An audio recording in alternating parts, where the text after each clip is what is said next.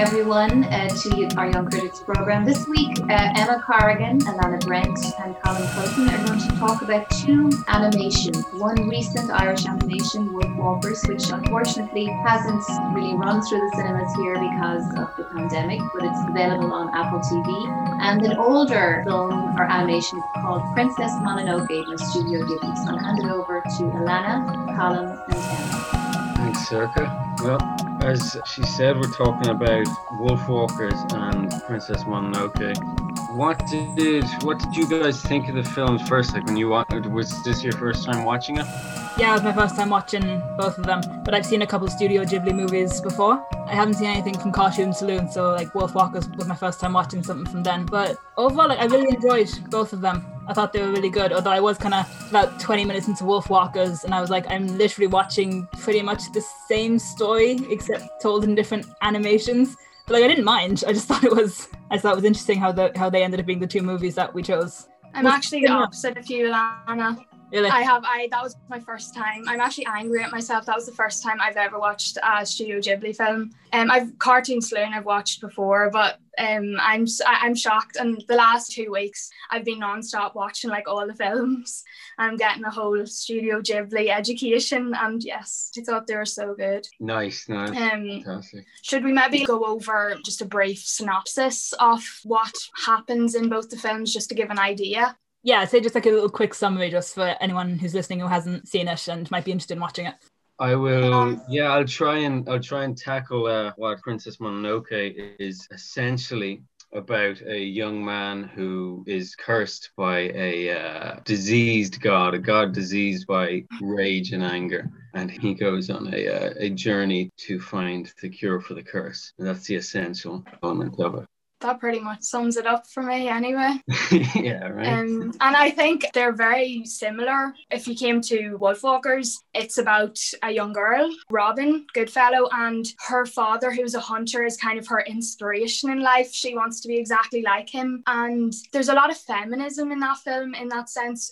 She is veering towards something that her society at the time doesn't accept for her. So the whole plot of the animation begins when she escapes from the town and goes out to hunt the wolves in the forest that everyone in her town is trying to cut down. And then she meets a wolf walker, which is a rare occasion for anyone to see. And the nicest part of this animation to me is that she forms a really nice friendship with Maeve. And so they both help each other throughout the film in their own struggles and difficulties that they find themselves in. And that brings us along the rest of the film. And yeah, it's really nice to see. Yeah, you're touching upon the similarities there you mentioned, and it's interesting to think in the Princess Mononoke, he meets Princess Mononoke, and it's kind of a similar thing where Ashitaka might be more from a civilized world, more from the kind of man's world, and then he meets Princess Mononoke, who is more of the natural world, and it's kind of the same thing as in Wolf Walkers that's happening, and it's all through certain touch, a certain kind of curse or whatnot. And it's nice because the two protagonists in both films bring the plot together, that theme of nature versus man or man versus God. And they're kind of the only two peacemakers in the whole film. Well, to me, that's what I kind of see. And their morals are a more of a correct place other than some of the other characters in the film. So that is why they're so important.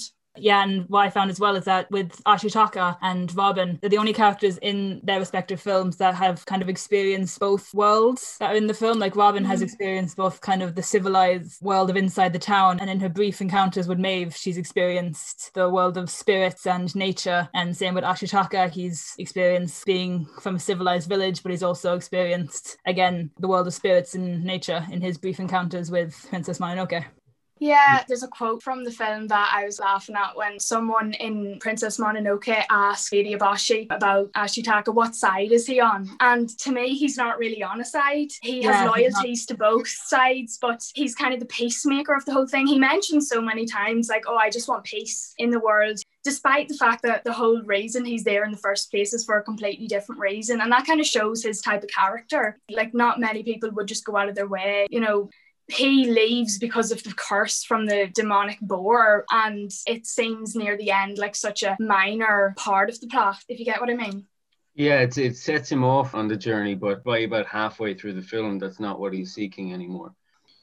So in both films, there is a man versus nature element, where in Wolfwalkers, the protector is trying to kill all the wolves and cut down the forest. And in Princess Mononoke, the same thing is happening. They're chopping down the forest and trying to kill all the gods, including the main god, which is essentially Mother Nature itself. So it's interesting to have come across those kind of similar themes, but I wonder where the differences are then, because there are differences.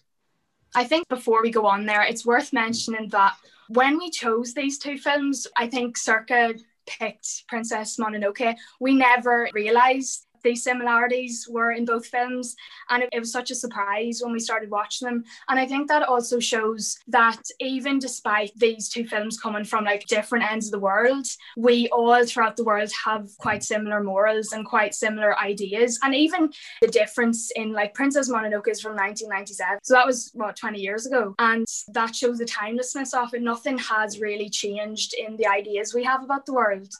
Both films touch upon a spirituality and kind of magic and that kind of thing.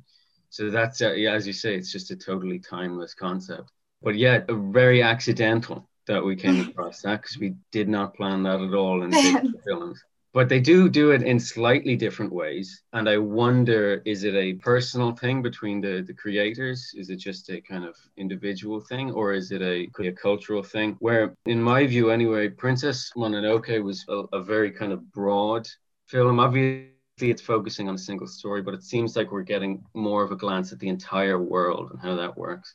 Now, Wolfwalkers is a little bit more of a private story within a world. We don't really get to see how the entire world works, just this one little place. I suppose that kind of shows Ireland's perspective on the whole world, or how we see Ireland. Like when we're living in Ireland, we don't really notice it, but to other countries, we're like a tiny wee island, and our problems might seem miniature compared to other problems in the world, but they are the same. We are at the moment battling, we talked about it the last day, about global warming and other problems like that, where we're not actually appreciating what we have in the world. I don't know what the directors were thinking, but I think they definitely had that intention when they were making the film.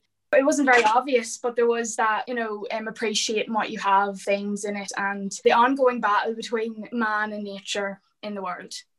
Will we go on then? Colm, you were talking about the differences between the films and that they did them a bit different. Do you want to? Well, that's kind of what I was talking about, is that kind of difference. And as you say, it is a very Irish thing to have. I feel like we are a really personal nation, but I'm not sure about Japan. And I know that I did a little bit of research on their mythology, and I know that their mythology is quite broad in that it comes from a lot of different places. Like, it comes from China, it comes from Korea, So I wonder, is that part of what makes it so big? I suppose that was the main difference that I was thinking. Were there anything that you guys noticed? For me, with Wolfwalkers, I mentioned this last week as well when we were planning the podcast, is that obviously with like Studio Ghibli and Japan, they do all their kind of cartoons that way. Whereas in Ireland, we don't have like a cultural thing with animation. And one thing that I loved about Wolfwalkers, and I haven't seen any other Cartoon Saloon films, but I did watch the trailers for the rest of them. What I noticed is that the animation is very similar to like Celtic drawings and paintings. So Cartoon Saloon is like tying in the Celtic culture, which we've kind of lost the last 100 years or so, and they're kind of bringing it back. And also with Wolfwalkers, bringing back the idea of spirits and all that. So I like how Cartoon Saloon's kind of now giving Ireland like a staple animation, if that makes sense. Yeah, I just forgot as well, another part of our culture that's kind of shining through in our animations, because Cartoon Saloon are quite distinct and similar to Studio Ghibli, but there was also the Irish language represented in Wolfwalkers, just a few minor lines, but they stood out to me so much, just as someone who's felt like we have been drained of our culture in that way, but we're still kind of fighting to take it back. And that's what I love about what Cartoon Saloon are doing.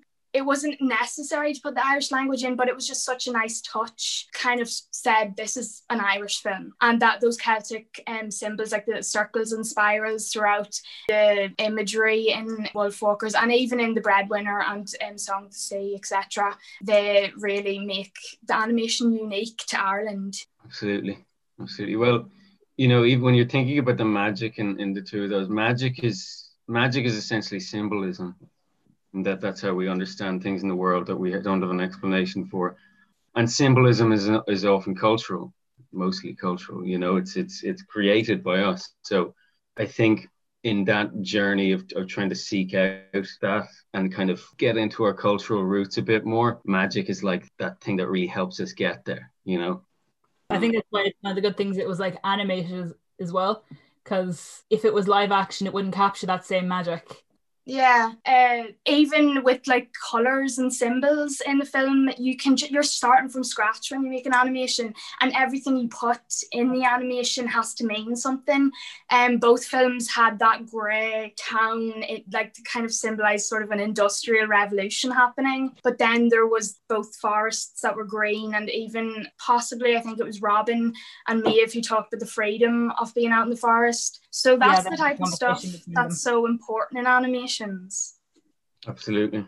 I had a theory of why is it that animation actually, it's so effective at explaining or representing magic.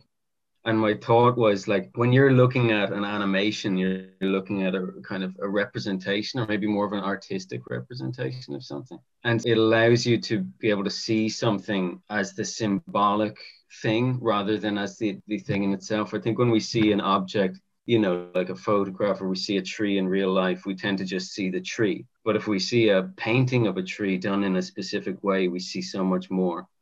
So much more meaning to it. It's like we see the soul of it, you know, there's something in it, and we're left to be able to try and comprehend that and try and ponder upon that. Yeah, I guess that's why there's so much to talk about when it comes to both these films. There's so much meaning behind everything compared to a live action. Like the tree wasn't put there for no reason, if you get me. Like the animators did such a good job, that every single aspect of both animations meant something. And last week we actually had a discussion, and we all had like different perspectives on the film. And then I kind of pointed out that was the power of these films, that we could all watch it and take something different from it.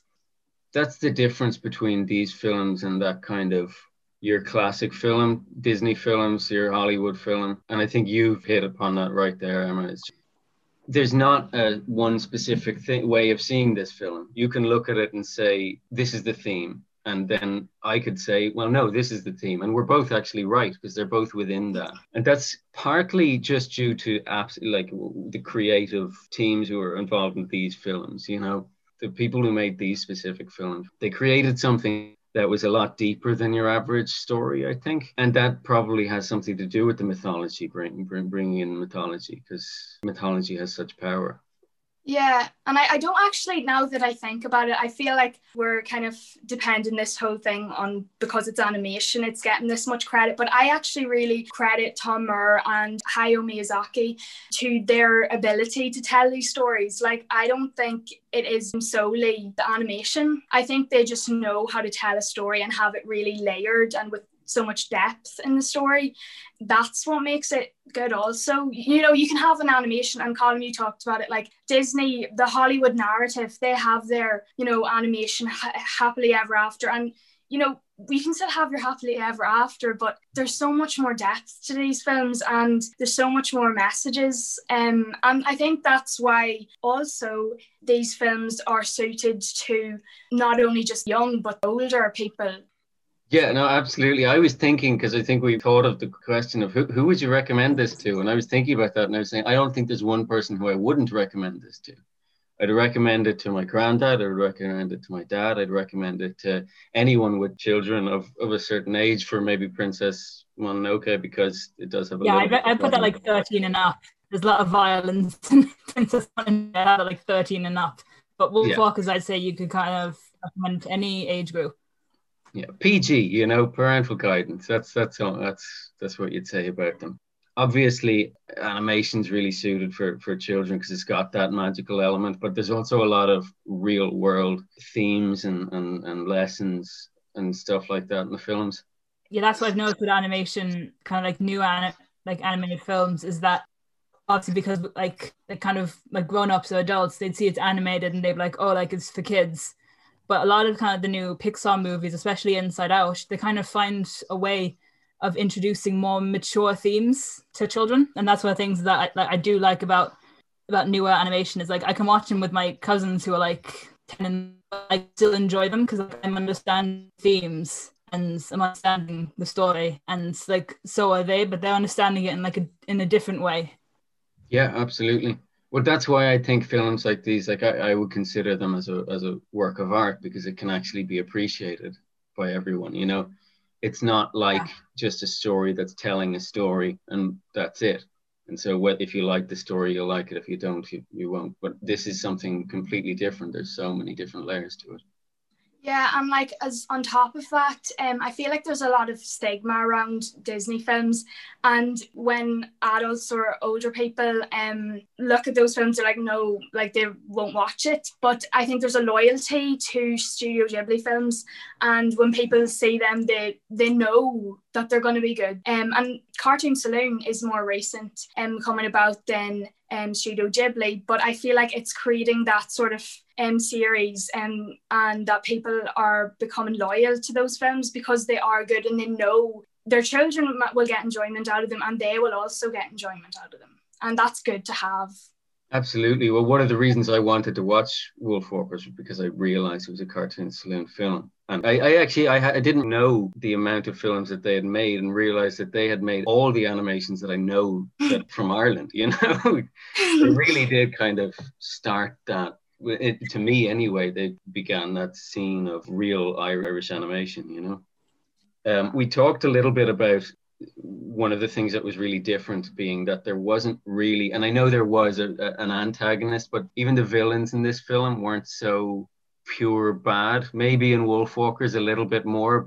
I think in Wolfwalkers we had the Lord Protector. I thought that was such a pretentious name to give yourself, considering how ironic it is, because he did nothing but, well, you could say he protected them in some way, but his manner of doing that was a bit controversial, if you ask me. Well, it was Oliver Cromwell, so yeah. So I feel like as an Irish person, you're just kind of like, well, you know, I won't go any further into that. He came onto screen, I was like, that's Cromwell. Yeah, I don't think I like him. Yeah. I enjoyed this. Yeah, but then that was the strange thing about Princess Mononoke, because with Disney animation and the Hollywood narrative, we're so used to going into a film, okay, who am I supposed to like here? You know, the protagonist, who am I supposed to hate? But with Princess Mononoke, I didn't know who I was supposed to hate. It wasn't just shoved in my face. Lady Eboshi, although she wanted to cut down the forest, her morals and her reasoning, her intentions for doing that were actually, to me, in the right place. She wanted to look after her people, and the gods of the forest just wanted to look after their people. And it's strange to see that in a film. And that, as I've, you know, kind of been educating myself in Studio Ghibli, I've noticed that their films are nothing like Disney animation in that sense. And they're very nice films to watch. There's tension, but there's not as much hate and bad versus good. Well, Miyazaki seems to, even though he creates such a bizarre and strange and original world, he does seem to touch upon reality in it. In that reality, often there aren't bad people. People don't generally think that they're bad. They're doing what they think is right, and that's what we see in Princess Mononoke. I suppose I'm realizing now that I didn't mean Wolfwalkers, and Wolfwalkers are kind of it. That their antagonist is a lot more of a bad guy. One of the differences in them. Yeah, his attitude is what pushes Robin out of the town in the first place. It depends on what way you look at it. I don't think he is that significant in it. He is significant, but I think the plot is kind of veers away to him altogether anyway. Yeah, the real antagonist in that, funnily enough, is the probably the dad. Even though he's not doing it on purpose, he doesn't realize. He's kind of like an ignorant antagonist. You know what I mean? I don't know. I forget. Alan, I think you had a word for him. Anti-hero. Yes. Yeah. Anti-hero. Yeah, but he's not about this last week. He's the one who really puts the pressure on Robin to change, because he's the one who actually has any kind of significance to her. It's interesting because he gets these ideas from the Lord Protector, if you get me. And in society, we're kind of shoved into what our life is supposed to be. We're told this by people who are always higher than us, and we're never really left to figure out what we want out of our lives.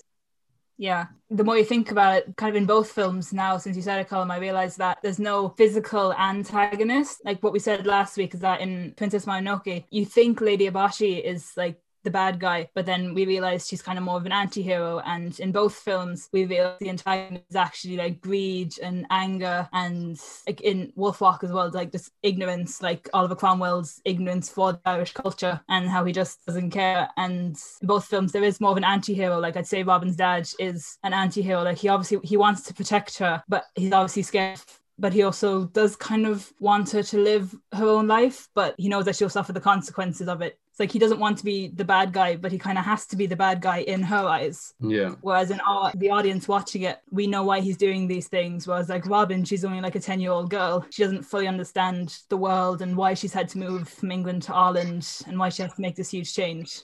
Exactly. So like there's no physical antagonist, but both films do have an anti-hero, which is something you don't see in bigger Hollywood films. Like you said, Emma, you go into a film and you see, oh hey, this is the good guy and this is the bad guy. Whereas in these two films, it's like, okay, I know this is the good guy, but I don't fully know who the bad guy is. What brings them together is just the idea of what can you learn from the films, and I think that's one of those things that these films bring to us, is they actually can teach us a lesson. It's not just a story. Like especially for young filmmakers like ourselves, like we know that now when we're writing future scripts or anything, that the bad guy doesn't have to be a physical person. It can be just like an underlying theme of the story, and that's what makes the audience think. Yeah. Exactly. Makes us think, teaches us a little bit about life. It's all good, you know. All I want from the film. That I'd like to show, you know, I'd show my kids these films over a lot of other ones, you know. I think just as we come to a close here, I thought since we are discussing both films, I want to know, I'm curious, I'm not going to ask what film you prefer because frankly I couldn't answer that myself. But we did discuss the fact that these films both have so many messages, and if two people watch them, they'll get a different idea from both. So if you had to choose, if you only could watch one film for the rest of your life and you only had the option between Princess Mononoke and Wolfwalkers, what would it be? I'd go Wolfwalkers. Sorry? Did you say I'd pick Wolfwalkers? Wolfwalkers. Yeah, I was thinking did, about this myself, and I think I actually, do you know why? And we didn't actually touch on this. It's because I feel like Wolfwalkers has more of an emotional connection because, you know, the friendship between Robin and Maeve, the fact that it's a friendship between two girls, we don't get that a lot in films. And yeah, a wee bit, but it's usually just an underlying thing. It's usually, you know, the love between two people, but it's never just a normal friendship at the main aspect of the film. Well, just to play devil's advocate now, I have to say Princess Mononoke. So I agree with your reasons. That it definitely had more of an emotional effect on me, that film. But I think if I had one film to watch now, I feel like Princess Mononoke kind of goes over this broad, more of a kind of epic story. So if I imagine that I had one film to watch and maybe I could take inspiration from that, probably be Princess Mononoke, because I feel like it kind of delves into some of the philosophy a little bit more and some of the magic and mythology a little bit more. So that's why I picked that. I think we should probably end it on this note before we start, you know, disagreeing and agreeing, because I'm starting to agree with what you said as well, but I'm keeping my loyalties to Wolfwalkers. So unless anyone else wants to say some last words. That's perfect. I think we went through it well. Ilana? No, I've nothing else to say. I've kind of covered everything I wanted to cover. Great. So I guess that's our podcast for the week. I hope you all enjoyed it, and thanks for everyone else for listening. We hopefully didn't bore you too much, but go and watch the films if you haven't.